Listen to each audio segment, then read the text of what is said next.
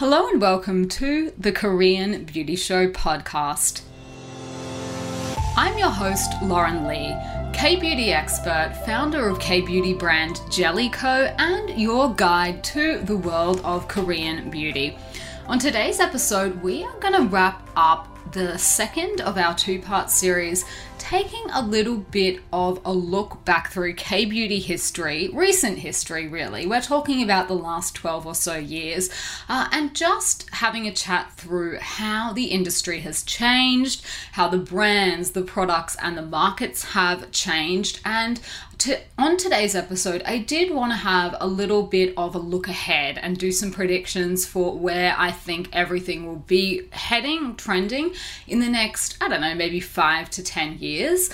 If you haven't already listened to part 1, then you can go back and find that in your podcast feed. It was last Thursday's episode. I think we were around episode maybe 137, 138, but don't quote me on that. Basically 2 episodes back. If you head back in your podcast feed, you can have a listen to that. And of course, the reason for this little, interlude, this little trip into the past is because the podcast has reached a cool milestone of 100,000 downloads, and I just thought, what a better way to celebrate a milestone and look forward to the future than taking a look back at where we have come from. I know for a fact that some of our listeners have been K-beauty fans for as long as me, maybe even longer, I'm not sure, but a very, very long time. But then we also have a range of people that have maybe gotten into K-beauty in the last 5 years, in the last 2 years, maybe even just getting into Korean beauty now, and maybe don't know how things started, where all of the brands, the history behind them and things like that.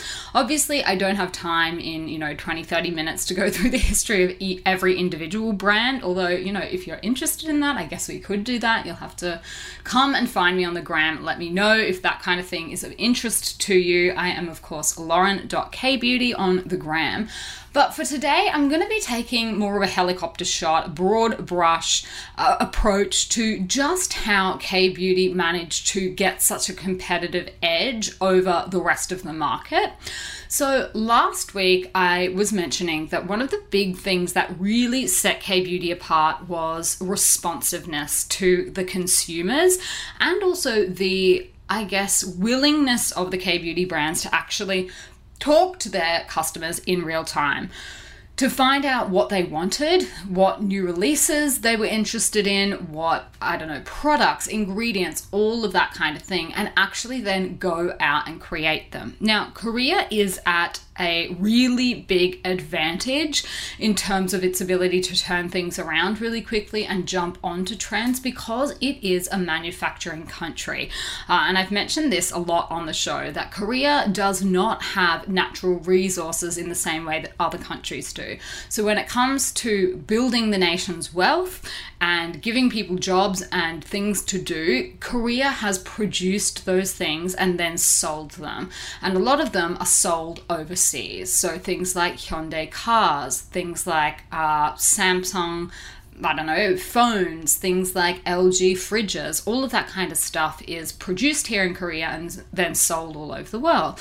And that's Korea's strong point. I know a lot of people in other countries wish that they could manufacture, they lament the fact that, nothing's made in the USA anymore, or nothing's made in Australia. The US is, probably a slightly different category because it's a much bigger country with a lot more people, but certainly things like made in Australia these days, you just don't see it as much. And it's not because people don't want to make things there, it's just because there aren't the facilities. There are not people working in the factories because the minimum wage is too high for that. There are not a lot of factories because, that's just not the way that the Australian economy has been built. So if you're looking to go and start a skincare line and you live in Australia, you're going to run into the problem that there's not a lot of options for you, that it costs a lot more, and that it takes a long time. And that's a problem pretty much the world over. Most most countries, if they don't have a really strong manufacturing sector, they just can't jump on the trends in the same way. But that is not the case in parts of Asia, particularly China is another one I can think of that has really, really strong, obviously, manufacturing capabilities. But Korea is in a very unique situation in that they have the right mix of street creds, brand, like a cool brand, and the ability to actually make it all here. And K-beauty these days really has become synonymous with top quality, leading innovation, design, all of these kind of things. But that wasn't always the case. And, you know, back in the early days of K-beauty, it really was quite a struggle to convince people to take it seriously, to invest in it, to care about it. And I think we mentioned last week that one of the reasons for that was it was a little bit too cute. It was a little bit too kitschy, and people thought it was a little bit junky. Not everyone, obviously, not me. I was certainly into it at that time, but there was a lot of that kind of product that was floating around in the market, and Korean beauty did not have the same street cred, the same standing in the market. I remember when Style Story first started, and I'd never run a business before. It was still my side hustle. I had a very, very busy full-time job working as a corporate lawyer. And I started the business in my spare time, basically out of my love for it, because I was just absolutely obsessed by the products. I believed in them. Everyone that I gave them to them felt the same, and I just wanted more and more people to try them and experience them. But back in those days, it was actually, I remember when I would send emails out to bloggers and things like that, and I would literally have to explain to them what K-beauty was. Like, this is what it is. This is what it stands for. Are you interested in trying it? And it was actually a little bit difficult to convince people to give it a try, because they were like, well, look, it's not L'Oreal, it's not, I don't know, Shiseido, it's not another big brand that I know of. You know, even if they'd heard of foreign overseas brands, it was the French stuff they'd heard of, the Japanese stuff, and they just didn't have any reference point for K-beauty Korea and what it meant. And I've noticed over the years that that has changed so much so that in some markets these days, being K-beauty is not even enough to really get you noticed and paid attention to. And America is definitely the case. You know, back in the day, just being K-beauty, maybe 5 years ago, just being K-beauty was enough to open some doors for you if you were looking to export to the States. These days, though, they're looking for more than that, because so many people are familiar with K-beauty. They know all about it, that it's not enough to just say, hey, we're made in Korea. It's like, okay, cool. But that was not the case, certainly back in 2014 when I started my business. And obviously I'd had many years before that of, you know, dabbling in K-beauty and, you know, selling stuff offline and things like that. We used to sell at the markets, and that was just honestly crickets. Like, it was just, now that I think about it, a massive waste of my time getting up the first thing at the crack of dawn, setting up this whole store. People went more for the clothes that we used to sell, the jewelry, the shoes, than they did for the beauty products. And if you've ever wondered why Style Story has such a weird name for a Korean beauty store, that is the reason right there. We did not start out as a Korean beauty store. We started out as a Korean everything store. We had like really beautiful dresses and jewelry and earrings and stuff like that. So it was supposed to be a 365 like degree Style Story that you could from head to toe dress in all of our products, use obviously, you know, the makeup, the skincare. And back in those days, makeup used to sell a lot better than the skincare products. So, you know, in the span of about 10 years, that has also really, really changed. And the other big thing that started happening as K-beauty got more and more popular is that Korean beauty really started to influence Western brands. And I don't just mean in the sense that, like, okay, you know, Pond's is now doing a cleansing balm alongside their cold cream. Obviously, that's one of the ways that K-beauty has influenced Western brands. But I just think in the way that skincare even became a cool thing to talk about. Again, like, it was a bit of a weird thing to jump online and talk to people about, you know, back in 2014. people were taking really, really pretty nice flat lay pictures on Instagram, and people weren't talking about, hey, this is my skincare routine, this is how I get my skin glowy. Like, even the concept of glowy skin, a totally Korean thing, really. I think to Westerners, certainly, people in the States and Australia, glowy meant oily back in the day, and that was like something you didn't want. So in all of these ways, the whole way that Koreans talk about and approach their routines really started to have an influence on Western brands, the kind of messaging that they were putting out. Glossier, for example, very much has a K-beauty mantra at its core: skincare first, makeup second. That idea was not really an idea in the Western world. Now, I'm not saying they copied that, but that is very much the Korean beauty approach. For example, Go-To Skincare, which is a local Australian brand that has, gone overseas. The founder of that brand is a lady called Zoe Foster Blake. And I remember seeing an article that she did years and years ago in the media, basically saying, K-beauty's too fussy, there's too many steps and everything like that. But if you have a look at the kind of products that she's putting out, you've basically got an entire K-beauty routine there. You've got sheet masks, you've got your double cleansers, you've got your pore clay masks, all of these different steps, serum oil, things like that are very much part of a K-beauty routine. Even the idea of having all of these different steps, that very much came from K-beauty. Obviously, most brands are doing that now. Most brands seem to have at least 6, 7, or 8 steps. The idea that all of your products should be highly Instagrammable, that they should be cute enough to photograph, that is not something that Western companies used to do. If you take a look back or think back to the kinds of products that you used to see on your supermarket shelves back in the day, like, no one put any effort into it at all, not into the fonts, not into the colors. They were all very much either clinical focused or just, straight up what you get is what you see on the tin. The idea of coming up with like beautiful different molds and shapes and having like cute colors and things like that, in my mind, is very much taken from the things that people saw the Koreans doing really well, and packaging was one of them. Making skincare fun and making it something that you actually looked forward to doing, to have a routine for yourself. All of these kind of things was not talked about before K-beauty really, really took off. Double cleansing, again, very niche back in the day. Not that many people did it, not that many people talked about it, and there weren't nearly as many product options as there are these days. Now, I'm not saying K-beauty invented double cleansing. I know that there are people in the Western beauty world that have been talking about this for much longer than K-beauty has been making these products, but K-beauty popularized it, for sure. Like, the idea of having these products and of making them really beautiful and people wanting to use them, that all came from K-beauty, and then people took the idea and ran with it. BB creams, again, not necessarily a K-beauty invention, but the majority of the products that are on the market these days are descendants of what was going on in Korea. I think it's gotten to the point now where if you go to most Western countries and see the BB cream products, they won't even be Korean products. They're just 100% a category that Western brands have taken over.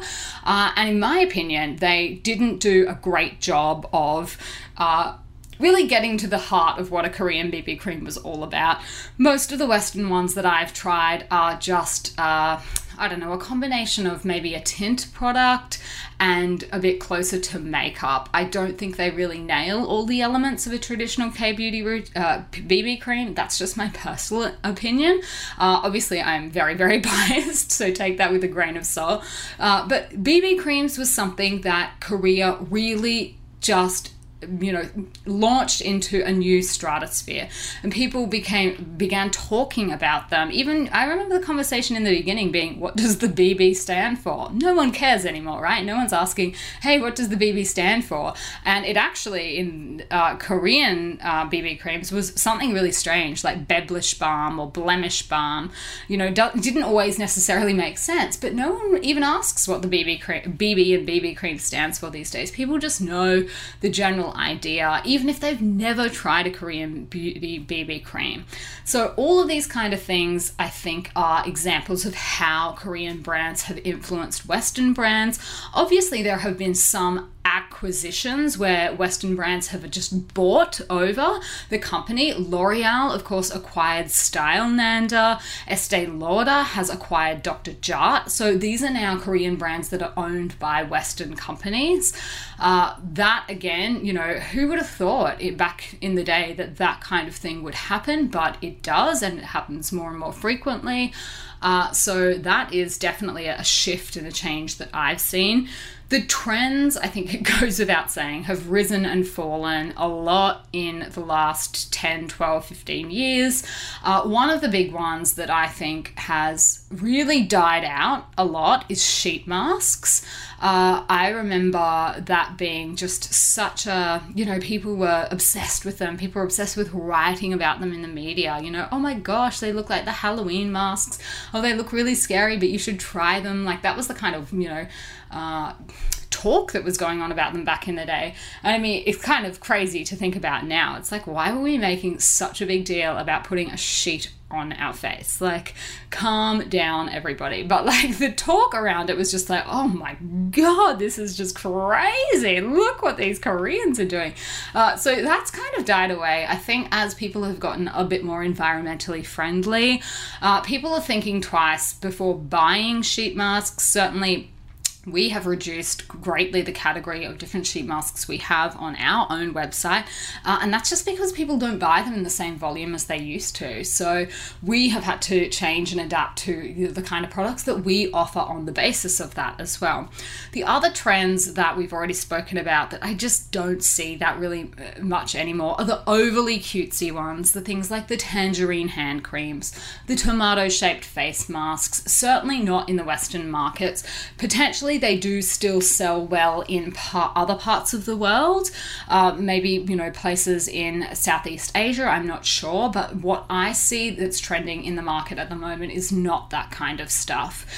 The other thing I think we have kind of done away with in K-beauty is the really gimmicky products, the ones that have like a special function that makes it a little bit more Instagrammable. One that comes to mind is like Eliza Vecca, their clay mask, the bubbling clay mask that used to puff your face up like a cloud.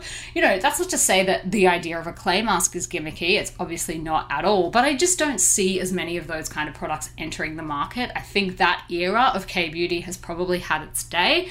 I did notice that one online news site was still promoting that mask as like, this is the best of K-beauty, and I was like, oh my gosh, are people still talking about this? That is wild. But anyway, there you go. Some people are still just discovering it for the first time, but I do think those kind of products have had their heyday. I don't think that is the main focus of where K-beauty is in this point in time, circa July 2022. I think trends that I wish would die down or people would kind of not talk about as much as they do, obviously glass skin. Like, I think I get it, and yeah, it was a thing, but it's almost like it's been going for so long that it's well past the point at which people in Korea are talking about yuri people or glass skin. I mean, glass skin, I guess, is just a descriptive word for the kind of skin that Korean people like to attain. But the idea of that as a trend, I think, it's probably over. The other thing is snail mucin. I just don't know how long this one can keep going and be talked about as a K-beauty trend. I get that K-beauty started it. It's just taken on a life of its own, I think. It's just like, you just don't see really snail products over here. That's not to say that some people don't love them and love the results and whatnot, but the fact that every article I see overseas is literally mentioning, 5 or 6 snail products as, the best of K-beauty. I'm just like, things have just moved on from there. Like, we are not still talking about that. So that's a little bit of an interesting one. I don't think it's going to die out anytime soon, but that's just one personally for me that I just find baffling. I really do. I think it's taken on a whole life of its own. And there's not that many products on the market. It's a couple of products that have snail in them. Like, there's not a lot of new releases that are coming out with snail, just because that's not where the Korean market is at. So that's an interesting one. And again, another example of the growth of the industry, that K-beauty doesn't necessarily always have anything to do with what's going on in Korea. I think that is probably one of the biggest shifts, is that there's K-beauty in Korea and K-beauty overseas.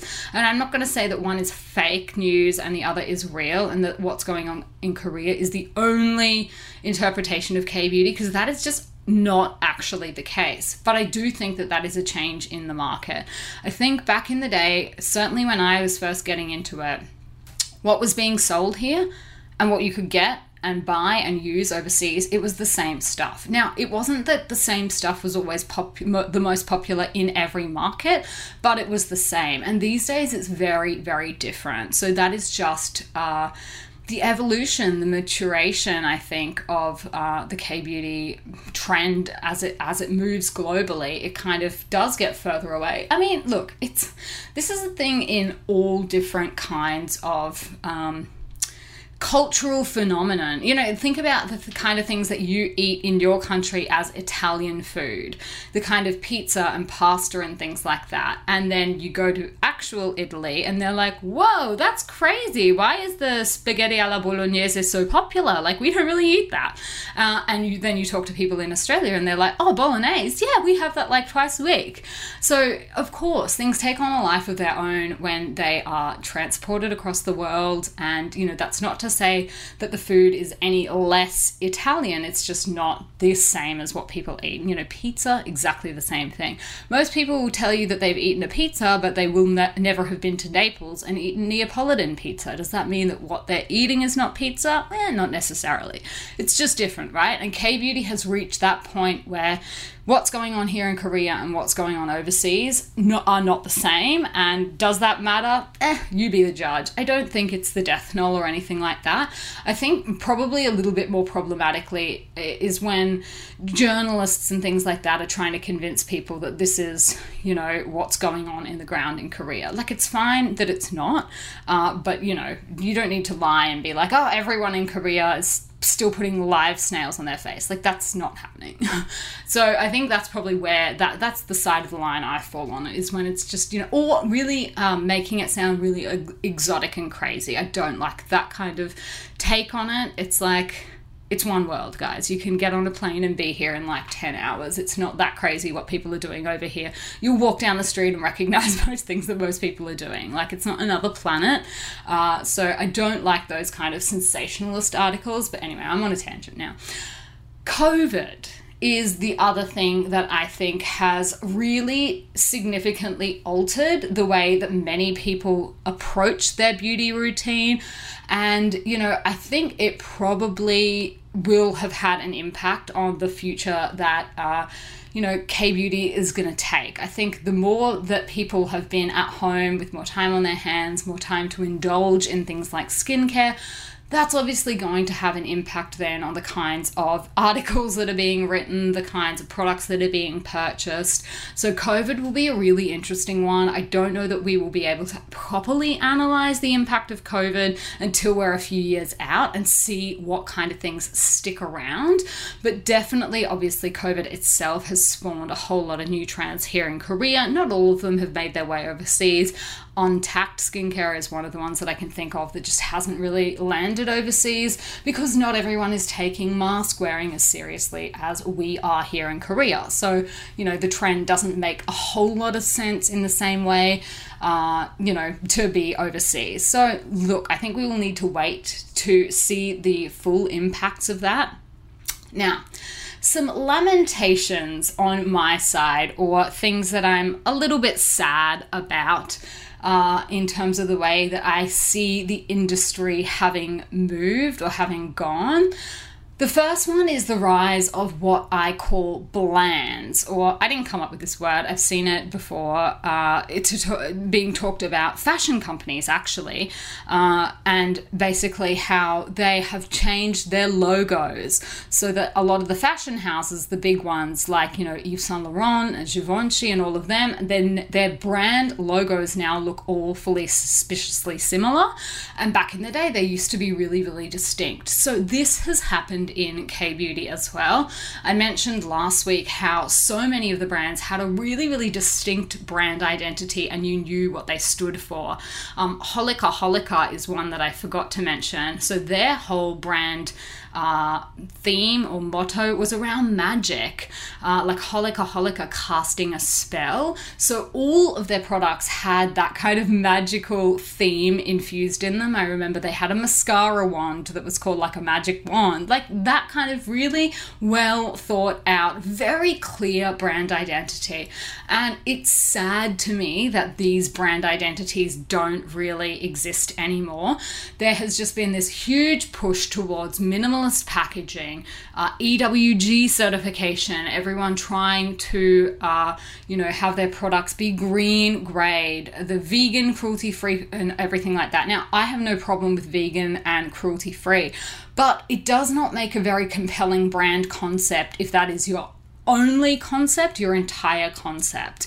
You need more than that. Like, there are plenty of vegan and cruelty-free brands around, right? If that's the hill you're going to die on, you're going to find it very hard to distinguish yourself in the market.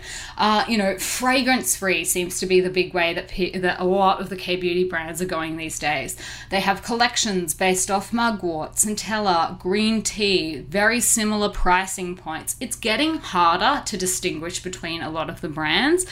And for me, that's a shame.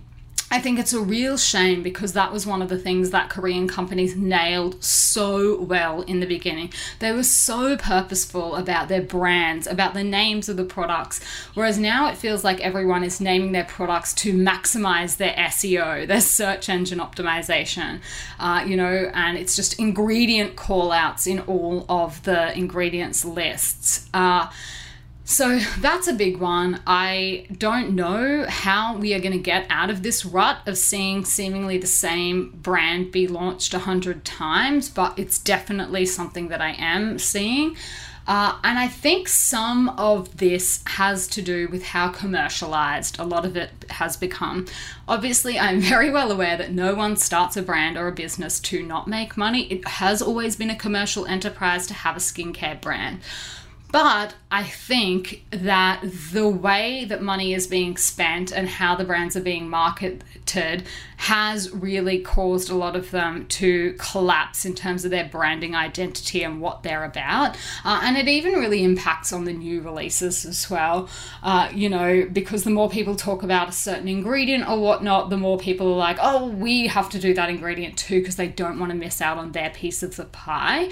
I try and talk about products on this show that not everyone else is talking about. Not always, obviously. I'm aware that there's a limit to, how different we can be. But I just noticed that particularly on social media, I see the same products get talked about again and again, and it's just the same brands that have the big marketing budget.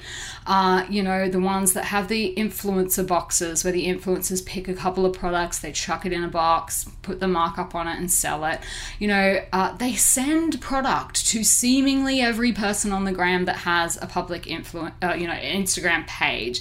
And I think that, those kind of brands, their products are mostly fine. Like, there's nothing wrong with them. But to me, they're not inspiring and they're not special necessarily. I think a lot of them are just endlessly pumping out products and lines based on the latest ingredient or vegetable or whatever it is, If Centella, for example, is the flavor of the month, it's just a procession of brands doing that. If you jump onto the forums, these days, it's just the same kinds of posts of people doing swatches of the same products, the same lip tints, and asking if anyone has tried the latest release from such and such brand, probably at the request of the brand, let's be honest. The forums back in the day were really a process of discovery and people talking about new stuff, whereas now it just seems like, honestly, and maybe I'm a little bit cynical, but it honestly seems like people are being paid to just go in and be like, hey, have you seen the new blah from blah? And I've heard that people are being paid to do things like that, to infiltrate forums, Facebook groups, and mention certain brands and certain sellers, and that they get paid for that. So that's a real shame. You didn't used to see that. That's not just K-beauty. I know that that's an industry-wide problem with the beauty industry, but it does have a real impact then on the kinds of things that get made, the kinds of messaging that goes around as well. The people that come out on their YouTube channel or whatnot and talk about how you need to avoid all of these ingredients and only use these ones. You need to avoid all fragrance, all essential oils. Well, if those people are trending, then that's the kind of products that keep getting made, even though those kind of products, realistically, a very small, tiny portion of the population need to be worried about these things.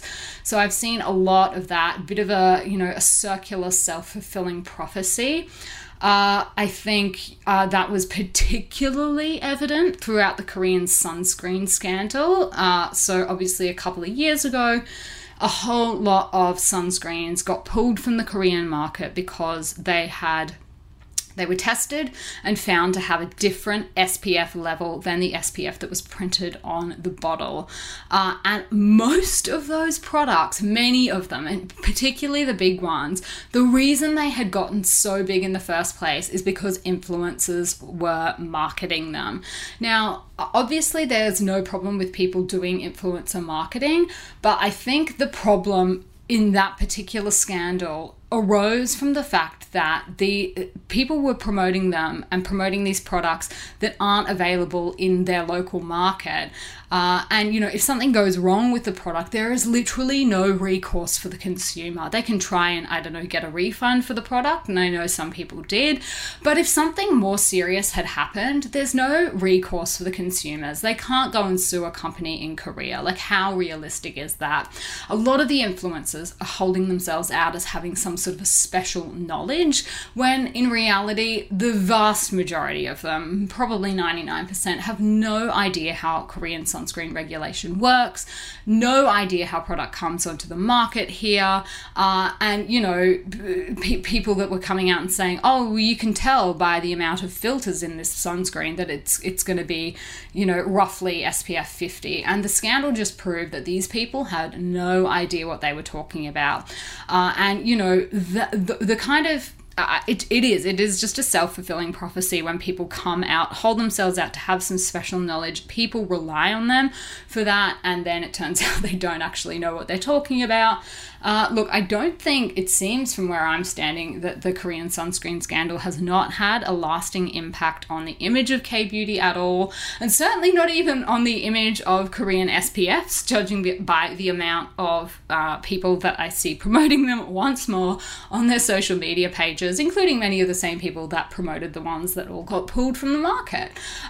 So, I don't know that we actually learnt anything from that necessarily. It's all the same brands, seemingly. I don't know. You do get a little bit cynical about this stuff after a while. I think that's probably the biggest lamentation for me personally, is just seeing how commercialized it has all become. I don't know what the answer is to any of this either. I know that's really annoying that I'm not going to proffer an opinion on how we get out of this. I don't know that there is a nice or an easy way out of it. It's certainly not limited to the K-beauty market. I think that this is going on all over the world, and certainly with, beauty companies as well all over the world. Some predictions for the future. I'm really hopeful that the era of clean, green, bland will come to an end in the next 5 years. And I think it will be because consumers will get sick of it, particularly Korean consumers. I know I'm sick of it already because I think it really lacks in innovation. I don't think that it ultimately does anything to improve K-beauty as a category, but I think it's just an overcorrection from the days when everything was really, really cute. I think this is just a pendulum swing back in the other direction. It's like, no, don't worry, we're not too cute to use. We're totally clean, we're totally green, we've got nothing that could do anything to your skin. And I think, a lot of that has to do with, again, the same kind of influencers and YouTubers and whatnot, convincing everyone that they've got a damaged skin barrier, that they've got sensitive skin, that they can't stand any fragrances. And so I think that that's what the brands are focusing on. But I don't know that that can continue in perpetuity. I honestly think in the next 5 years that Korean consumers will get over it just because trends don't stick around for that long. So I think hopefully we will start seeing our way out of it soon. There is absolutely nothing to stop people from formulating perfectly safe skincare that actually works, that is not based around like 5 ingredients and 0 fragrance and minimalist packaging. Like there is just no need for all of these brands to all be doing the same thing. Formulation comes in many, many different shapes and sizes. There are, formulations that can suit everybody with every kind of skin type. So I think we will start seeing a road out of this. Look, the sooner the better as far as I'm concerned, but it is a trend. I think it will stick around. Other predictions for the future. I think that we will continue to see the rise of the Amore Pacific brands overseas because their marketing budget is just unparalleled. So I think that will continue. I also think that this focus on, a lot of brands that are, for want of a better word, seeming to be just copies or imitations of brands like The Ordinary. I think we will see the end of that. I think we'll see the end of the single ingredient releases. I don't think that can continue in perpetuity. Look, I also think that Korea is going to be leading the way in terms of innovative packaging options again, particularly around the environmentally friendly stuff. This is just what Korea does the best, is innovate and come up with new things. So I'm really hopeful that Korea will continue to lead the way when it comes to different options and just really fun things that we can get excited about using that are also environmentally friendly. I know work is already being done on the ground here, so I think we will see more of that. More ingredients for sure. We are definitely going to see a whole crop of new ingredients because so much time, effort, energy, and R&D budget is being put into that at the moment, particularly around the anti-aging space. So for sure we will see new ingredients. Cosmeceutical K-beauty, maybe. I think we might see more brands like that. I think that is probably one area where I'm seeing a lot of just buzz in the industry around, coming up with innovative solutions to anti-aging style problems, to problems of pigmentation and things like that. So more of the cosmeceutical type of stuff I think we can expect to see.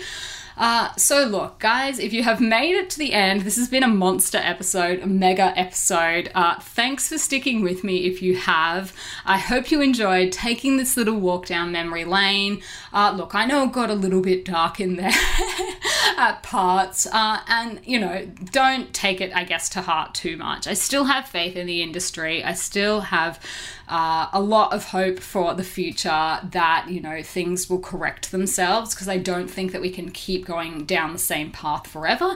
I'm just interested to see what it is, basically. I think everyone gets to a point where they're just like, enough of X, Y, or Z thing. And I think as someone that works so closely in the industry with the brands and things like that and sees everything going on the ground here, I probably feel it a little bit more keenly. So, don't be disheartened by any of this. I would love to know if you have noticed the same things that I've noticed. If you've noticed other things, different things, anything I missed, come and find me. I love chatting about stuff like this with you guys.